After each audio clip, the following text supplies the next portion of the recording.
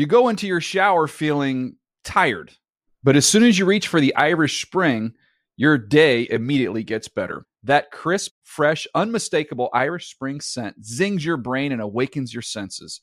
So when you finally emerge from the shower 37 minutes later, because you pay the water bill so you can stay in there as long as you want, you're ready to take on the day and smell great doing it.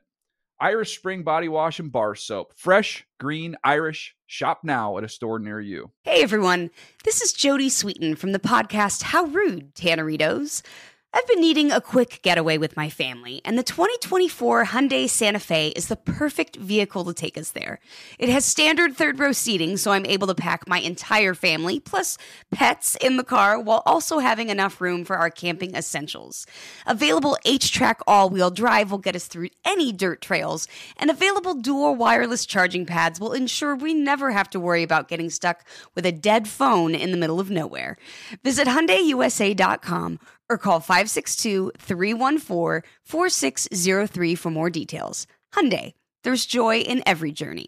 You know that feeling when you walk into your home, take a deep breath, and feel new? Well, that's what it's like to use Clorox Scentiva. Because Clorox Scentiva smells like coconut, cleans like Clorox, and feels like energy. It'll elevate any cleaning routine to not just clean, but also make every room smell like a tropical coconut getaway. Discover how Clorox Scentiva's powerful clean and refreshing scents can transform your space. Get yours in coconut or other fabulous scents at a nearby retail store.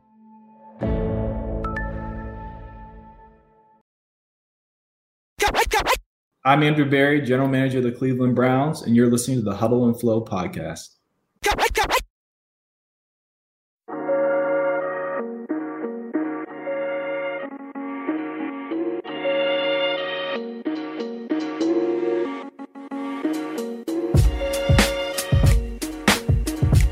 Welcome to another edition of the Huddle and Flow podcast. I am Steve White here with my dudes Thomas Warren, our producer on the ones and the twos, and my main man Jim Trotter. JT, we are past the wild card round. A lot of good stuff coming up. Also, Jim, we're going to be joined by Rams offensive tackle Andrew Whitworth, who went up there and showed what he's about as the Rams went out there and put it on the Seahawks to advance to play the Packers in Lambeau. That's not going to be that fun in that weather, but so good to have Whit on. We got a lot of ground to cover here, Jim. Yeah, no question. I'll say this too about Whit. You know, Steve, I've always said, and longtime NFL reporters like yourself know this, if you ever want to get the pulse of a locker room, if you ever want to know what's really going on or have a good conversation, you go over that corner of the locker room where the offensive linemen are. They are the best. So that's my tip for all you young NFL reporters out there. If you want to get it done, go meet those guys. Go get to know those guys. They are the best, bar none. And what's funny, though, Jim, is during COVID where the teams kind of select who the media speaks to, they're not giving us offensive linemen. We might get them once every 6 weeks.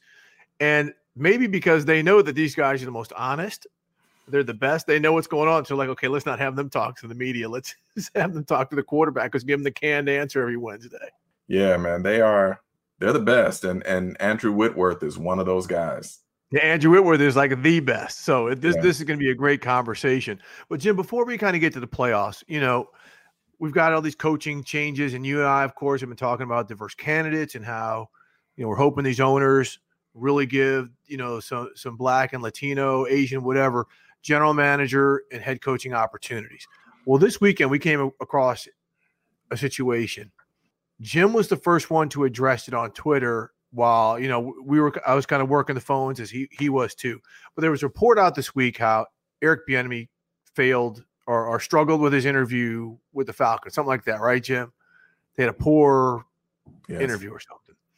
And we had Mike Locksley on a couple weeks ago. We've had people on saying we are going to take the bad interview excuse out of the equation because we have prepped them with mock interviews with Bill Polian and Nick Saban and all of these people. But yet, here we go with this. So you put out a tweet saying, okay, so here we go with this bullshit again. And you gave what Patrick Mahomes and Michael Vick said about Eric Bieniemy. Meanwhile, I'm having conversations with people in the Falcons hierarchy and people who are involved who are in the interview room telling me this is bullshit. This is not fair to Eric. He could very well be our next head coach. And if he's not ours, he could be somebody else's. And if this narrative is out there, it's not fair to him. And it's not fair to a lot of people, because we also know this is a go-to excuse that a lot of teams use to shit on coaches of color. And I'm glad you called that out. I'm glad the Falcons were very honest. And the people who were in there were very honest about what happened.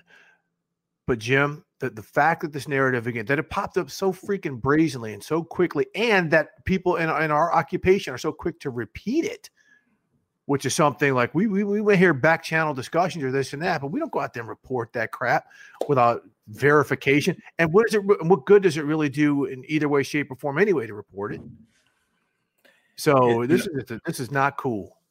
No, Steve, it angered me. I'm going to be honest with you, because I think it was Friday night or Thursday night. I don't remember what night it was, but anyway, some folks started hitting up us about it because I hadn't seen it and didn't know about it. And then I listened to the radio interview where this reporter said these things, not only about Eric, but also about Robert Saleh. Robert Saleh, right, in his interview with Detroit. And I got angry because, number one, I had not heard this. Everyone that I had talked to had said how Eric is interviewed so well. And in fact, as you talked about, minority coaches in particular have been going through mock interviews for the last few years to try and be prepped for these moments, to make sure that that can't be used as an excuse. And so, again, I was angry. And so the dilemma for me was, do I call out this reporter by name, or how do I address this? And I didn't want to give oxygen to this reporter, right? Make it sound like it was more true. So I said, let me just run what people have told us, at least on Huddle and Flow. Matter of fact, why don't you hear it for yourself? Here's Michael Vick. Here's Patrick Mahomes talking about Eric Bieniemy. The one thing about Eric Bieniemy, he ain't taking no ish. His presence is felt. When Eric Bieniemy walk into that Kansas City Chiefs meeting room, his presence is felt. And when he talk, people listen. And he got the whole, coaching vibe about him, man, head coaching vibe about him. And I think he's going to be very successful. The first thing you always hear about him is how he holds everybody accountable, and that's true. I mean, from the top down, from the first player on the roster to the last player on the roster, he's going to make sure that you're handling your business and you're doing whatever it takes to betterment of the team and to make the team better. And then I think the work ethic is something that's truly important that people don't talk about as much. I mean, he's a guy that's in the facility, it seems like, all the time. Men must sleep here. I mean, I never am in the facility and don't see that guy in here. And so he relates to everybody. He's very involved in the offensive game planning and making up plays week in and week out. And I think he's someone that he'll be able to go in and set a culture no matter where it is, and be able to hold people accountable and really hold them to the standard of being a champion. I started making calls to other folks, including at the Falcons, who were involved in the interview process. And my point essentially was, if you don't address this, then you are doing Eric Bieniemy and other minority coaches a disservice. If he interviewed poorly, then confirm that. If he didn't, then you need to say that he didn't, so that we can shoot this down and stop this. Because this goes to the heart of, for me, it's character assassination, when you do something like this. And look, we know the history of this league and the history of this country in terms of, what's been said about the intelligence of Black men, et cetera. And there is nobody that I know that has ever talked to Eric Bieniemy and not come away impressed as it relates to football and his approach to leading a team and leading men. And again, I'm choosing my words here, but I was just angry because, again, the context of it all, knowing the climate that we're in and how over the last few hiring cycles, coaches of color have been passed up. I think only 3 of the previous 20 to this year went to African Americans or people of color. So in that climate, for you to put out something like that, which is not true and was not true, it just makes it that much harder for these men to get a fair shake. And so, as you said, you and I are not going to tolerate it. We're not going to be a party to it. And where we can, we're going to address it and call it out. And that was one of those instances. We're just not going to let it happen because, again, we've heard that narrative for too long. And here's the other thing. When's the last time you heard, that white coach didn't get that job because he interviewed poorly? The next time will be the first time, because you don't hear that stuff. And it's just, I mean, that's the stuff that just sets our hearts on fire. And again, we're just not going to have it. So that's just not it. And Jim, so on a different note, the Houston Texans. Okay. There's a whole lot going on because along with the stuff that happened with Eric Bieniemy and the phone calls I was getting, I think my phone must have rang more from people with teams.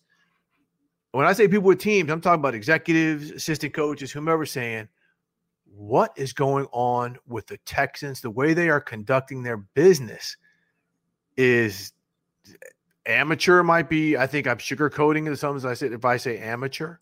But some of the things that we're hearing, of course, we're hearing the reports about how Deshaun Watson and J.J. Watt and maybe some other players had addressed ownership like, hey, Eric Bieniemy's a guy here. Hey, Jack Easterby, who's kind of the quasi-president, whatever he is, let's, you guys, maybe that's not the guy you want to rock with.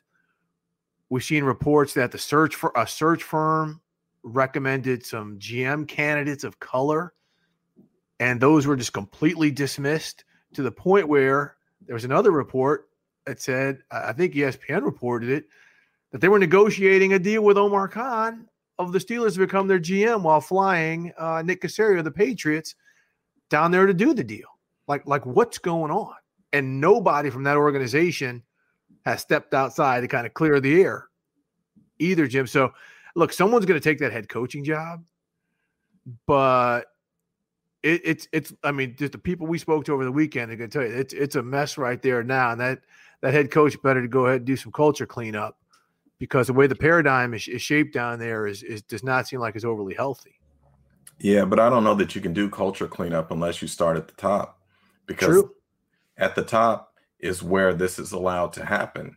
So for me, it was just another confirmation that all of this focus, every year everybody talks about the Rooney Rule, and this year the Rooney Rule was adjusted and you got to interview at least 2 minority candidates, etc.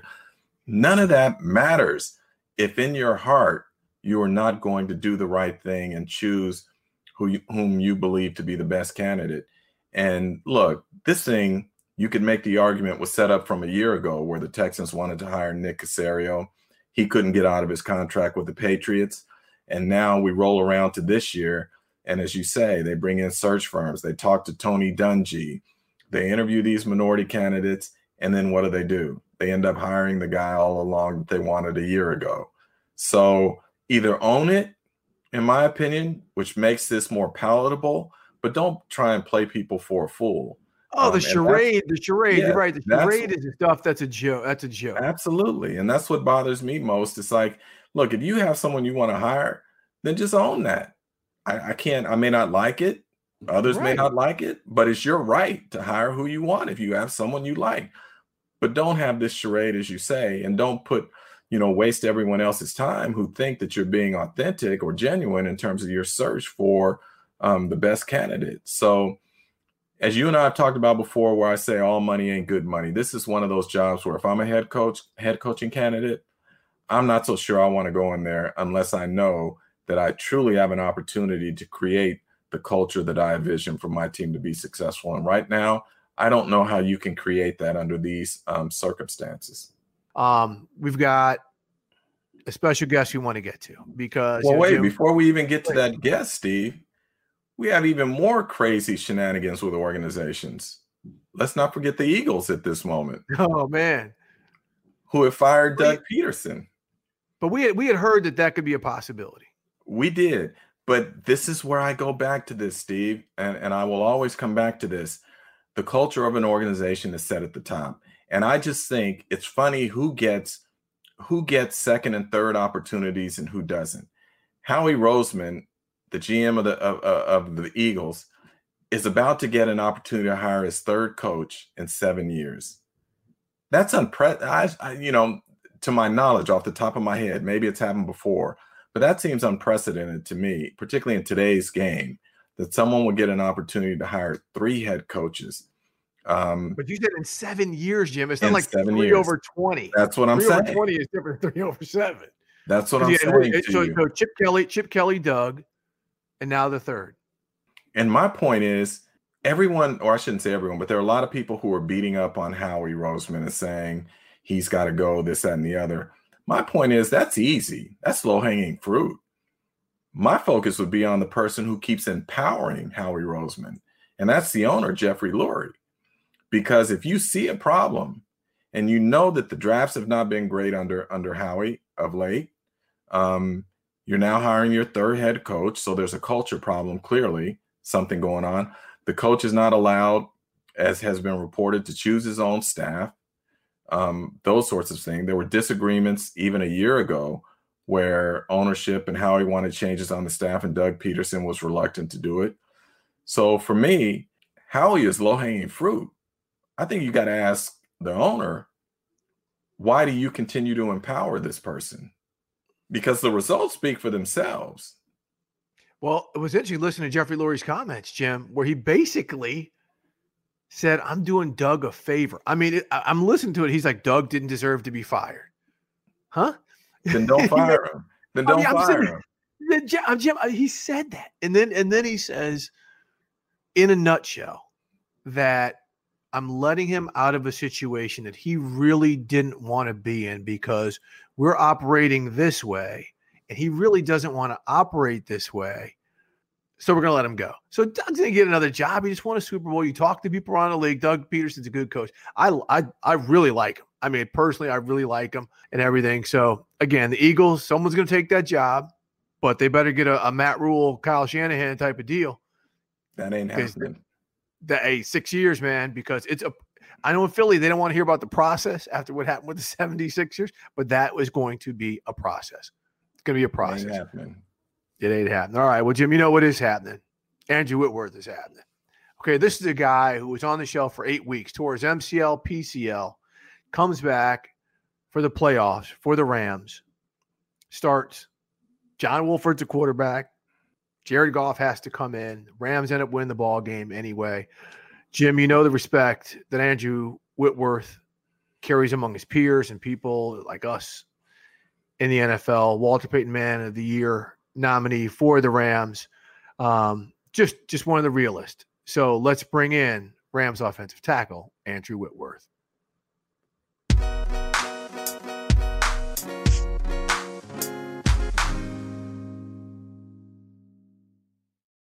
All right, Jim, now we are joined by one of the best to ever do it, one of the best guys in the NFL, and that's Rams offensive tackle Andrew Whitworth. Whit, thanks for joining us, man.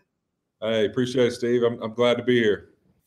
All right, well, we know you're coming off the big win up in Seattle. I mean, what an impressive win. But the thing, and I thought was really cool, it was I think it was a Twitter picture of you and Jared Goff, right? Jared's got his thumb coming off of surgery. You're just coming off the big knee injury. You had a whole bunch of guys gut check it through that game. Just what about the way you had so many guys put so much out there and then to put together such a convincing win? Well, I think that's, really this time of year, playoff football, it's really about imposing your will and having the opportunity where the team that really wants it and really is able to go and convert and play fundamentally good and just execute the plan and not turn the ball over and play together and for one another usually has the most success. I mean, this time of year, it's really about that grit, that determination to win. And, everybody's good. Everybody's got talented players. And so I think it's one of those things that when you just find a way to win on the road, second time you've been up there in a couple of weeks, it was just one of those feelings where we all felt together and unified. And it was just it was a great feeling to feel to go out there and play the way we did as a team. With that, obviously, the familiarity between you two, Seattle and Los Angeles, being division foes. But I was truly surprised at the way you guys dominated that game because traditionally when you two play, it's closer. That one, you guys dominated it from start to finish. Was there something different in terms of preparation or approach or even how you decided to attack them in that game versus maybe other games? I think really it was that we realized it probably in the first matchup defensively how well we could play them and how well our defense has played all year. We knew how we had an advantage there with our defense. And so in the first game, I really thought we were able to run the football well, played really well as far as executing to start the game, had a nice lead, kind of similar score in the first game against them at our place. And, I get injured the first, almost the last play before the half. And then that second half, we're able to hold on to the lead and still play well defensively. And offensively, I think we scored one time, maybe kicked a field goal or so, and we're able to hold the lead and win.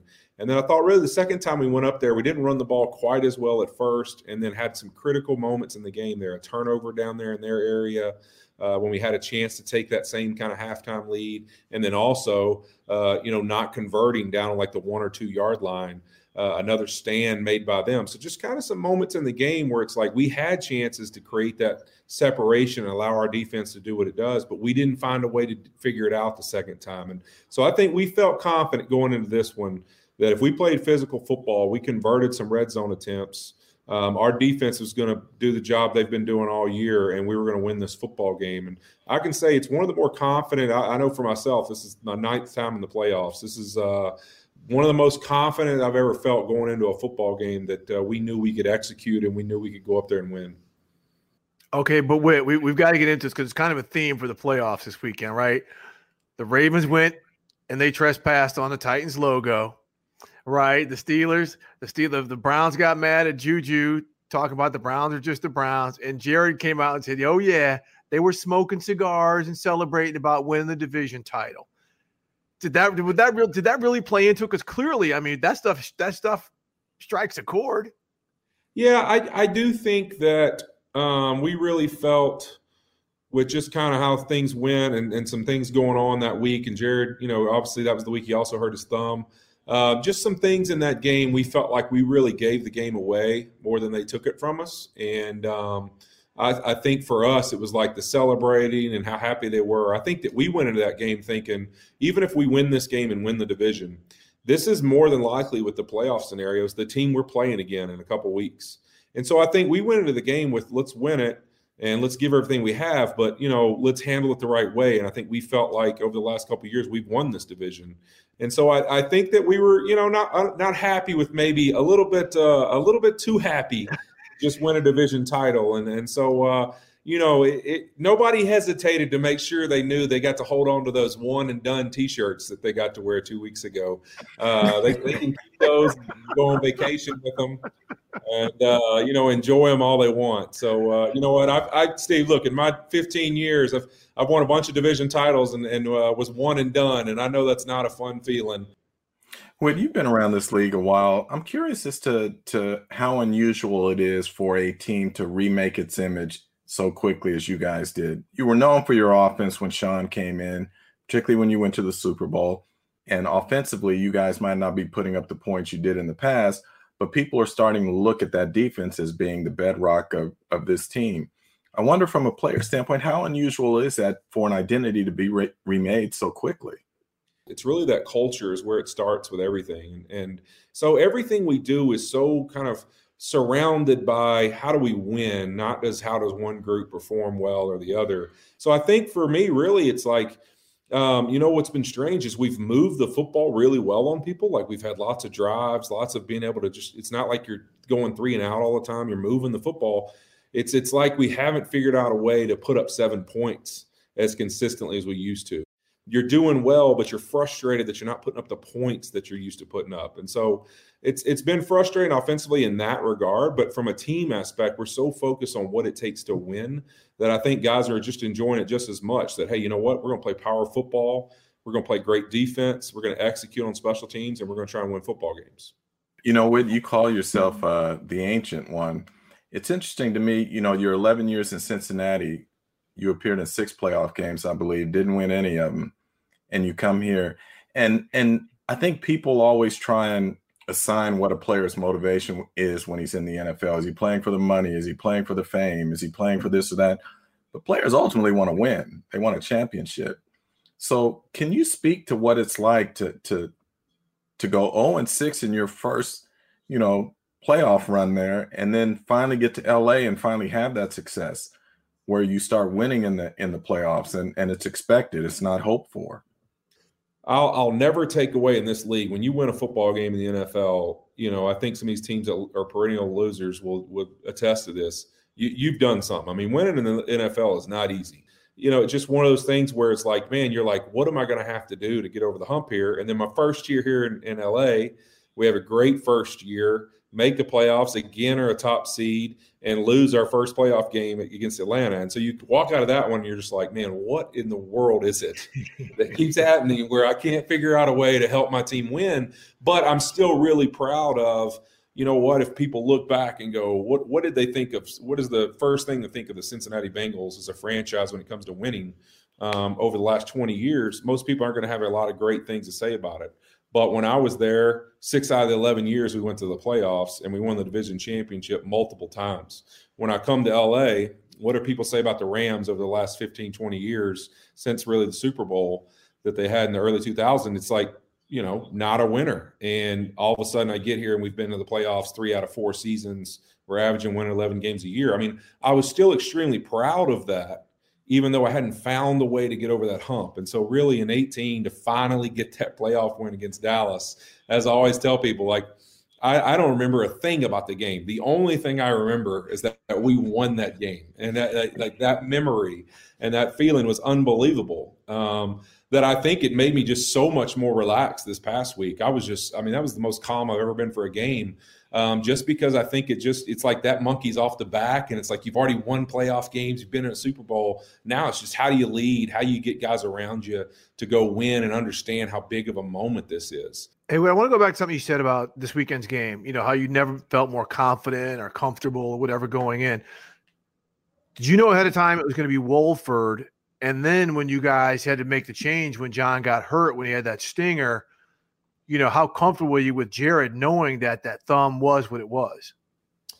Yeah, I mean, I think, as Sean had said, he had kind of made the decision and kind of let us know, go through in the week how we were going to do things. And because we just didn't know exactly where Jared was and stuff with the thumb. And so, yeah, I mean, we kind of knew. And I thought, really the way Wolford's shown that he can come in and play, guys were confident. And I think, if anything, really, it was more you feared for Jared when he had to come in. He felt like, hey, I think my thumb's solid, but what if the snap comes in funny, or what if, the ball just hits his hand the wrong way? Well, you were going through it, Whit. I mean, you had that big Frankenstein brace on your knee. You hadn't played in 6 weeks? Yeah, man, it was crazy, man. It was really cool. Like Dr. Elachosh, who obviously is an amazing doctor, and Reggie Scott, our medical director and VP, who's the man. They both gave me a big hug before the game, and I think it's pretty emotional for them too, just to know what I'd been through, and to know how severe, obviously, tearing my PCL and MCL was, and to have an opportunity to play in that game 8 weeks from doing that. It was pretty emotional. I was really more emotional, though, strangely, before the Arizona game. And before the Arizona game, because I knew that we kind of had discussed whether that was a possibility of playing, but we knew that was probably a little pushing it, a little dangerous probably, just because we didn't know how stable everything was exactly, because it was really, that was my first week touching the grass at all. And so, it was like one of those things. I was just real emotional for that game, because I was like, if we lose, like I don't, I'm going to feel like I failed a little bit, because my goal was to get back and help us get to the playoffs or play in the playoffs, And so I was really emotional for that game, but I was strangely calm for this one. I felt good. I felt like I was ready. And it was cool, though, to see Reggie and Dr. Elachosh's emotions of just being proud and how much it meant to them that I was able to pull this off, and they got to be a part of it. Well, what are you going to be like this weekend when you're playing arguably the hottest team in football?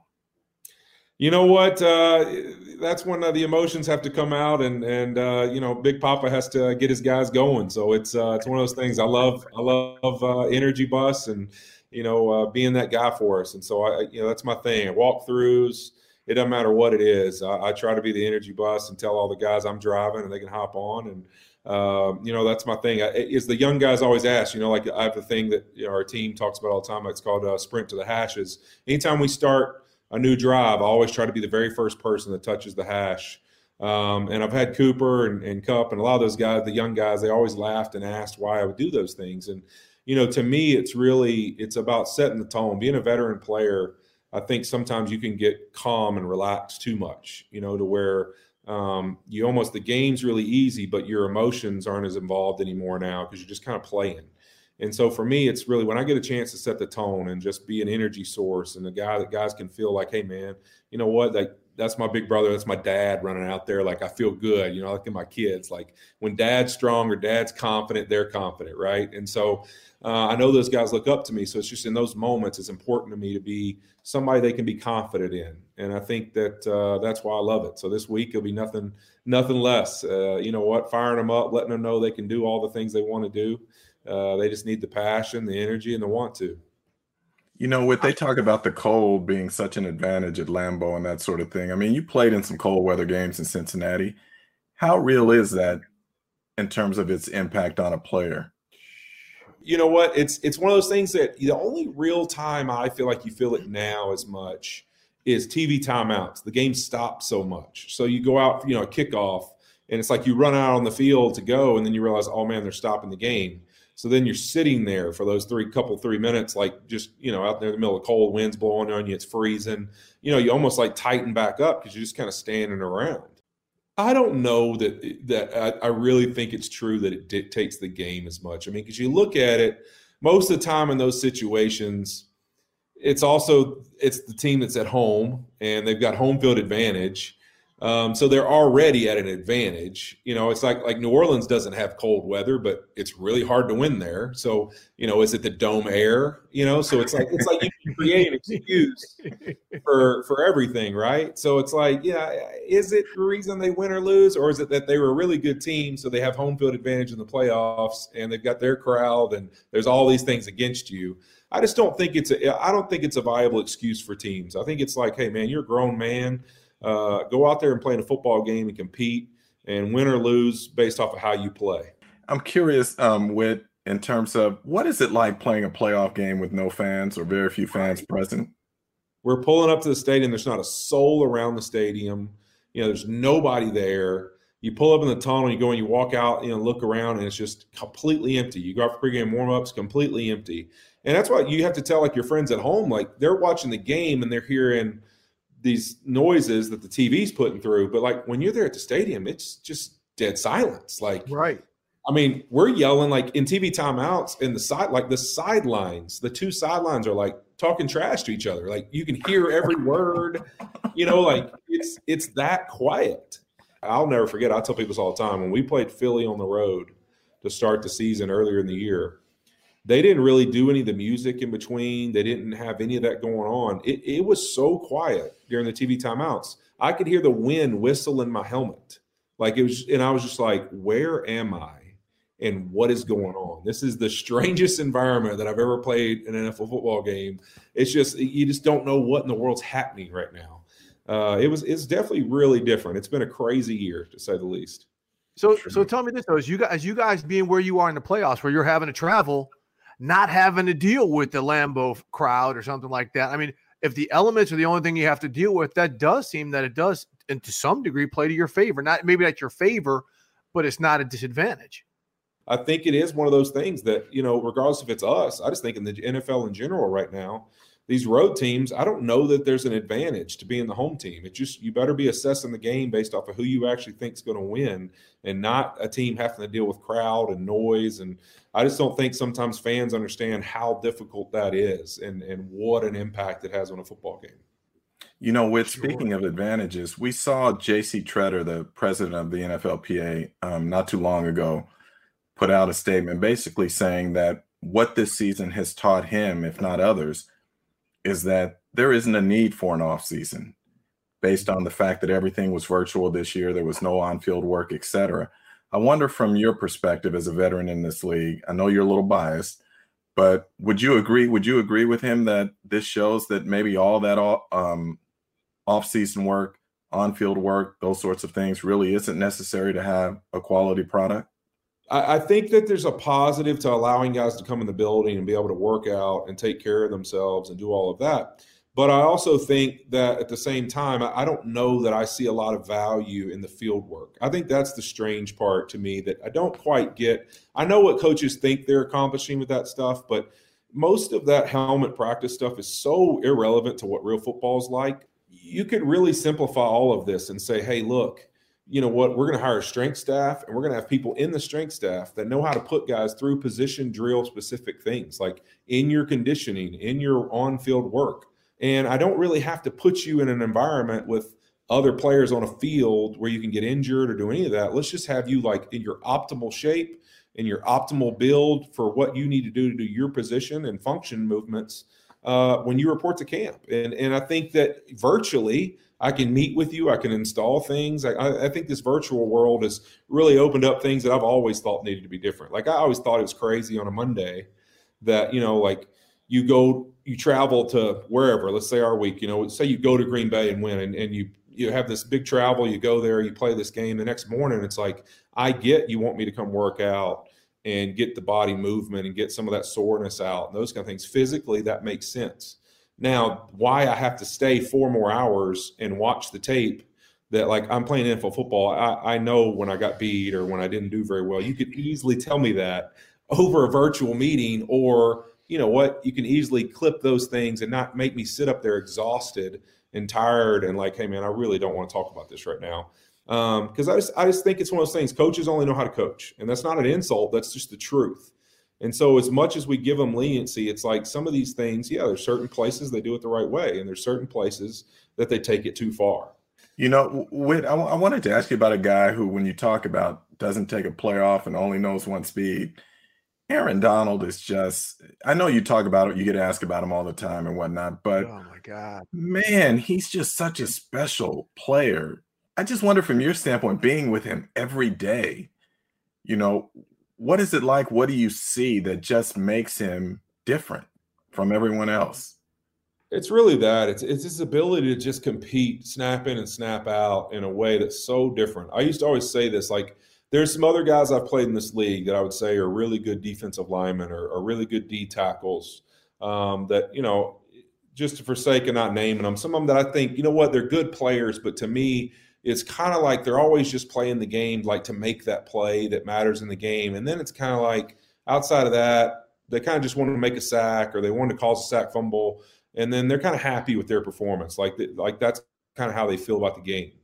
I've always said what to me makes AD so different is that he doesn't come into a game thinking, I hope I get a sack today. He comes into a game thinking, I'm going to wreck your life for 65 straight plays. Like it's rare. And when I first got here and he was going through his contract negotiations, you know, we missed kind of the training camp, I believe it was our first year. But when he gave him his first day and didn't get the contract, but they decided they were, you know, he came back, he reported, and they were going to start working on it again. I'll never forget the first day watching him practice and seeing like every snap, whether it was a pass, a run, a boot, whatever it was, he was like the first player on the field to the football, no matter where it was on the field. And it's like he would destroy the O-lineman, get through the line, touch the quarterback, and sprint to wherever the ball was thrown. And if he wasn't the corner covering the guy, he's the second defensive player to the ball. And it's just literally unbelievable. I was like, man, a guy this good that plays with that kind of effort is just, you know, it's like you go ahead and just put a jacket on him because you just don't find that. You don't find guys that have that kind of talent set, skill set, and then also play with the heart of somebody who has no chance to make it. It might be I don't want to overstep anything here, but he reminds me in his approach so much of Junior Seau, who I got to cover for a long time in this league. Just guys who every play bring it, and then you think they're indestructible. So like when I saw him get hurt this weekend, I'm like, wait a minute, AD is hurt? You know, no, it's like the first time we've ever seen him get hurt. It was like the first time. I mean, his durability is amazing. Yeah, and I thought to myself, man, if he's showing some pain, I can't imagine what that is because he doesn't show pain. You know, you know, for you guys as teammates, when you see that, do you go, "Oh, this must be serious"? If he's showing I've never been so nervous as the whatever 15 minutes that he was in the locker room. I'm literally like, what's going on right now? It's one of those things. Like I was like, man, did somebody kill Superman? It's like, it's like what happened? Like it's like your superhero in a movie when he's getting beat up. It's like, how can somebody beat up Batman? And it's one of those things that literally to guys, it's like he's so on this high pedestal to his teammates of the competitor and just beast that he is, play in and play out, and just just a good human and a good competitor and an elite player he is. Guys look up to him so much that it's almost like when he's a little banged up, it's like, oh my gosh, guys can't handle it. Everybody's just like, this doesn't make any sense, and so it's he's a special guy, man, special player. Hey, I just got to ask you, because I've admired you for years. I mean, so many things you did in Cincinnati and out here. You coming back? Coming back next year, man? This season, coming into it, just because of the nature of really things going on with the cap and everything going on with COVID and all of that, and what they thought it would do to the salary cap, I knew that there might be some limitations on whether I could come back and whether the team would be able to do it.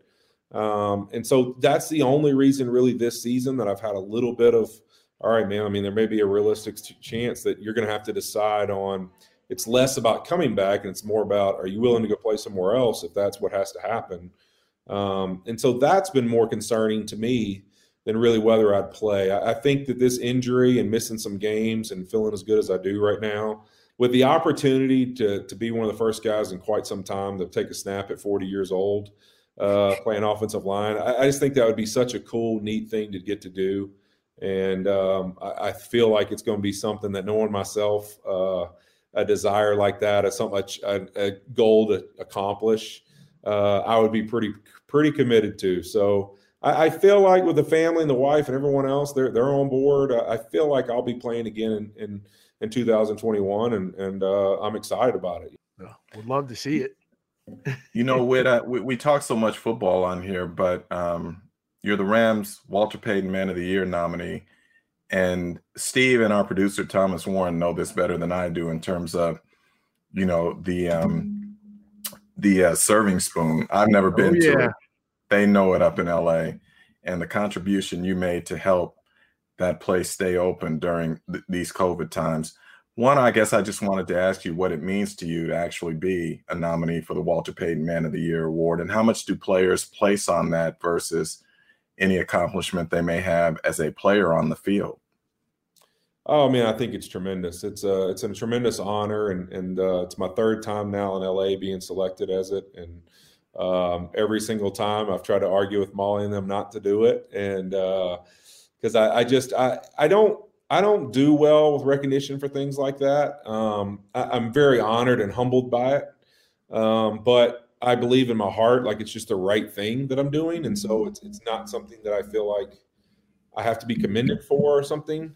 And it's also really cool to read the stories of all 32 guys every year. I mean, lots of those have been things that I've used for inspiration of programs that I've wanted to do, or I'd read their stories and get inspired. And I'm like sitting over here, I'm donating to all the other 32 guys that, it's like, man, I get so hyped up reading all this stuff. It's awesome. So yeah, I mean, moments like that, I think that you'll remember a lot of that more than you think when you're done playing, more so than just the football. Obviously, to me, it's way more important being here in LA and being a part of this community and being part of trying to be part of the positive part of it and make change that's positive change and impact that's positive impacts. I've had some really special moments in just 4 years here. Last year we started to deal with at Christmas time doing stuff for homeless families that my son really came up with the idea for. And man, it's one of the most special things I've ever gotten to be a part of. And this year, even with all this COVID stuff, we were able to go into downtown LA and do something, but just keep our distance. And it was really special. Well, let us embarrass you for a minute, because I want Steve to tell the story about the serving spoon. Since I'm not an LA guy, I want Steve to tell that story to our audience just so they can understand the importance of it. Well, first off, Whit is from Louisiana, so I know he knows what salmon croquettes are. Oh. So because I just got some because I went and got some for the family this weekend. So the Serving Spoon is a soul food restaurant It does mainly breakfast type food in Inglewood. And so a couple weeks ago, I think it was the day that you got your nomination for the Walter Payton Man of the Year. They put out a video. The owner, she put out a video saying we're $75,000 in the hole, and if we don't come up with this in like a week or two, we're going to get shut down because the COVID. Like people weren't coming by and going to the restaurant. So Artis Twyman from the Rams says, "Hey Steve, Witt just dropped $50,000 on him," and I'm just kind of like, wow. So what about that? And because it's funny because I went there Saturday, huge Rams sign on the counter saying the Rams are a huge supporter of the serving spoon. I love it. That's awesome. It was one of those things that we were obviously planning actually some of the stuff we were doing with the homeless Christmas deal. And so Molly and Melissa, my wife, were talking during doing that, kind of planning how we're going to pull all that off and get some of the stuff done that we've been doing because we kind of are trying to create our own tradition of that with our family. And Melissa was on Twitter and saw the video that she posted and was just like, oh my gosh, like, honey, you have to watch this video about the serving spoon. And we'd heard about it a bunch. Like obviously Reggie Scott, our VP medical director, he calls the training room the barbershop. So we sit in there all the time as guys, and we talk about, obviously it's, you're tired and hungry and everything else, the facility. We talk about food. So like I've heard about the serving spoon. I never got a chance to go. But they're comparing it to Roscoe's, all this stuff. They're arguing about, every week. It's like somebody brings up a new food place. We're arguing. It's better than Roscoe's. Exactly. And so a lot of the guys were saying that. Some of the trainers were saying that have been down there because they kind of go down there on our games and they'll go down and go grab some different food spots they hear about. And so they're having an argument about it. So I was like, man, I've heard of this place. Yeah, I've just heard the guys talking about it last week. And one of the guys was telling me I have to go there. So I watched the video and I'm like, wow. And so Melissa, didn't even ask, hey, what do you think we should do? She texts Molly and she's like, Molly, we're being a part of this. Let's do it. And so they're like, think about, Andrew, what you want to do. And so I get on there and I read, I'm reading about it and I go check their deal. And it says, all right, look, we, the 75,000, obviously, but they're at 25,000. And so I was like, you know what? If I'm going to get involved in this and just hearing her heart and really how special it was to her, not just her restaurant and the food, but the ability to sit down with people in her community and just, it really made me realize if I'm going to get involved with this, I want to take all her thoughts and worries and concerns away. So to me, it was like, if it's 25,000 right now, I'm going to donate the other 50 so that she hits the 75 she wanted. And then every other person that reaches out to spread some love and to want to be a part of it in that community to help her, that's just stuff on top. And that just exceeds any expectation that she thought she'd get. And so to me, that's what was important to do. And everybody was on board, and we got a chance, my wife and I, to call her on a speakerphone. And it was really, it was just an awesome moment. And, it's been really cool. I'll tell you what else has been special about it is the next day, I didn't realize how many athletes just from LA, what a big deal this was to them. I had so many people reach out to me that I'm like, man, I had no idea that you would have known, this, but they're just even heard about me doing this, but just reaching out and calling me and everything else. Man, I love that place. And I love to go there when I'm in town. And it was really cool to hear how special that venue is to people and how legit it really was to them as a place that they feel like they're at home when they get a chance to go to. I thought the whole thing, man, turned out way more special than I ever would have thought of, and just happy to be able to be there and humbling to be able to be there to help them. And quickly, let me stop for a minute. Yeah. Let me applaud. I'm going to embarrass Witt a little bit more because that's just one of the many gestures. Look, since he came here, he's been spending time down at Watts. With the kids at schools there, with the youth sports programs there. You've gotten really involved with that. During the forest fires and the wildfires here, you took a game check and you donated it to the families of the men and women involved in the fire rescue. Witt, there's nothing that you don't have your hands in. And that's why you're so special. And you've heard me say it before. Jim knows this. You and Frank Gore are probably the two most respected players in the NFL by your peers that we know. And I think that's and I think that's something else and Larry Fitzgerald, that to me is just as warm. We hear people talk about who's that dude, and they're like, Frank and Larry and Andrew. I think that says an awful lot as well. Yeah, man, that's humbling. It's been awesome. I think that over the last 2 years, really, in my career, that's been one of the coolest parts to me of playing football. Has been really, as I've told my wife multiple times, is it's almost like as people kind of realize maybe this is the end for you or not, they don't know. You get more of like how they really feel. And so after games, just having guys I have no clue that I have any kind of like intertwined with in life, being like, man, you know what? Like when I was in high school, I read a story about how you approached, this family, did this for them in Cincinnati, or this family in Louisiana, this young kid that I helped out that died playing football. I read this story about that, and like I looked up to you for forever for that, and I'm like, man, okay, now I got to figure out who this kid is, like where he's from, like his school he played at. It's like hearing these stories that you kind of take for granted. And then you realize, like, man, like this guy's telling me like he's playing NFL football because I like helped inspire him to be great at something. Like some of those moments have been things that'll be what I'll remember more than anything else. And it's amazing how they tell you, like, when you just do things for other people and make things less about yourself, it's amazing how much you get rewarded from it, just from the heart and from the soul from people. And that's been really cool over the last couple of years to hear from guys. I think that's so awesome. So awesome. Yeah. Well, hey man, we know you got some game planning to do. We know Za'Darius Smith. He probably has film with Za'Darius Smith like right above his on the second screen here. I gotta go dip my clothes in some ice water and put them back on so I can sit around in it all week. I'm gonna throw my practice gear in the cold tub, wear it out for walkthroughs. Unfortunately, I think it's gonna be like in the 80s this week, so it's gonna be tough. It's gonna be blazing hot in LA. It is. It's gonna be tough to simulate 27 when it's 87 outside, but we'll do our best. Let me say this real quick before Whit goes too. Anyone who has covered the NFL for an extended period of time knows that if you ever walk into a locker room and you really want to know what's going on, or you really want to have an intelligent and lightful conversation, you go find the offensive lineman, because people always talk about they're the big hogs and this, that, and the other. I will say, and I think Steve will back me up on this, offensive linemen are the best interview on a football team in general. So Whit, you just proved it. You backed it up here. So I appreciate you for that. Hey, thank you so much. That's really kind. The big fellas will appreciate that.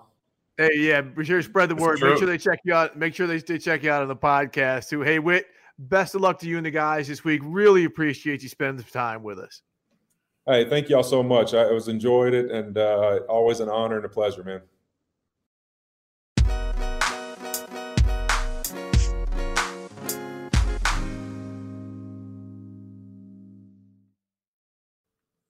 Look, I told all you young journalists that you want to go and find that corner of the locker room where the offensive linemen are, because they are truly some of the realest guys you're going to find on an NFL team. And I think Andrew Whitworth just confirmed that. So, Steve, just a great guy, and just so insightful. And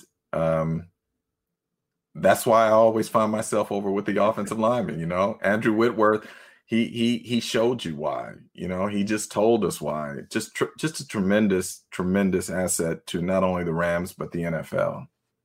Well, look, and Jim, we needed that, right? Because we came in here, as you heard at the beginning of this podcast, we were hot, man. We were hot over some of the shenanigans and the bull stuff that started. And having a conversation with Whit, especially the way it ended, where he talked about some of the great things he did and how rewarding that is to him to give to help others.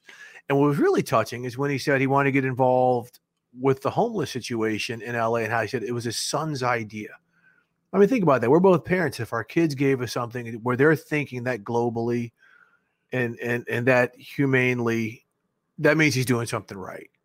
And so I'm sure he felt that way. Don't forget the missus.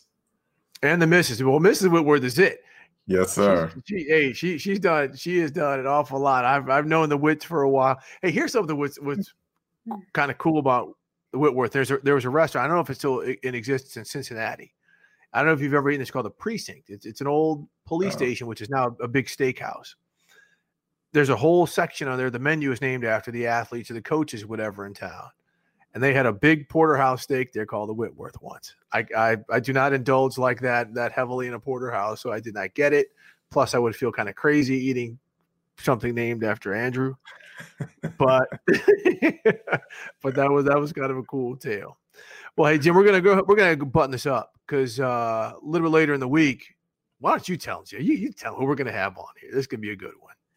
Well, we're going to have on, we've had a few wide receivers on this show and they all bring something, but this young man I'm really interested in talking to just because he just had a phenomenal rookie season, and that's Justin Jefferson of the Minnesota Vikings. And his story to me is just, again, confirmation of how the scouting of NFL players is not an exact science, because when you see what he did this year and just how polished he was, how professional he was, all of those things, it makes no sense to some degree that he was not the first wide receiver off the board, just in terms of pure production. So I'm really looking forward to that conversation. And as we get out of here, Steve and I, we always leave it on this. We appreciate you all listening. We appreciate you subscribing. Leave us your comments, your thoughts, what you want to hear, who you want to hear from, what you want to hear about. Because that way we can give you more of what you're funking for. I hear you. And hey, now that we're getting JJ on after Whitworth, also it's LSU week here. We're getting 2 scoops of the Bayou Bengals. Huddle Flow podcast. Wow, that must be a first. All right, for Jim Trotter, our producer Thomas Warren on the 1s and 2s, I'm Steve Weitz. We are the Howard Mob, and we are out.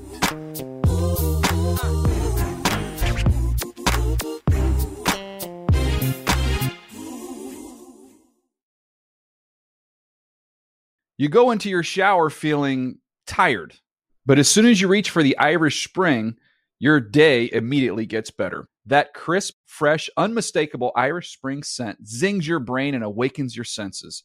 So when you finally emerge from the shower, 37 minutes later, because you pay the water bill so you can stay in there as long as you want, you're ready to take on the day.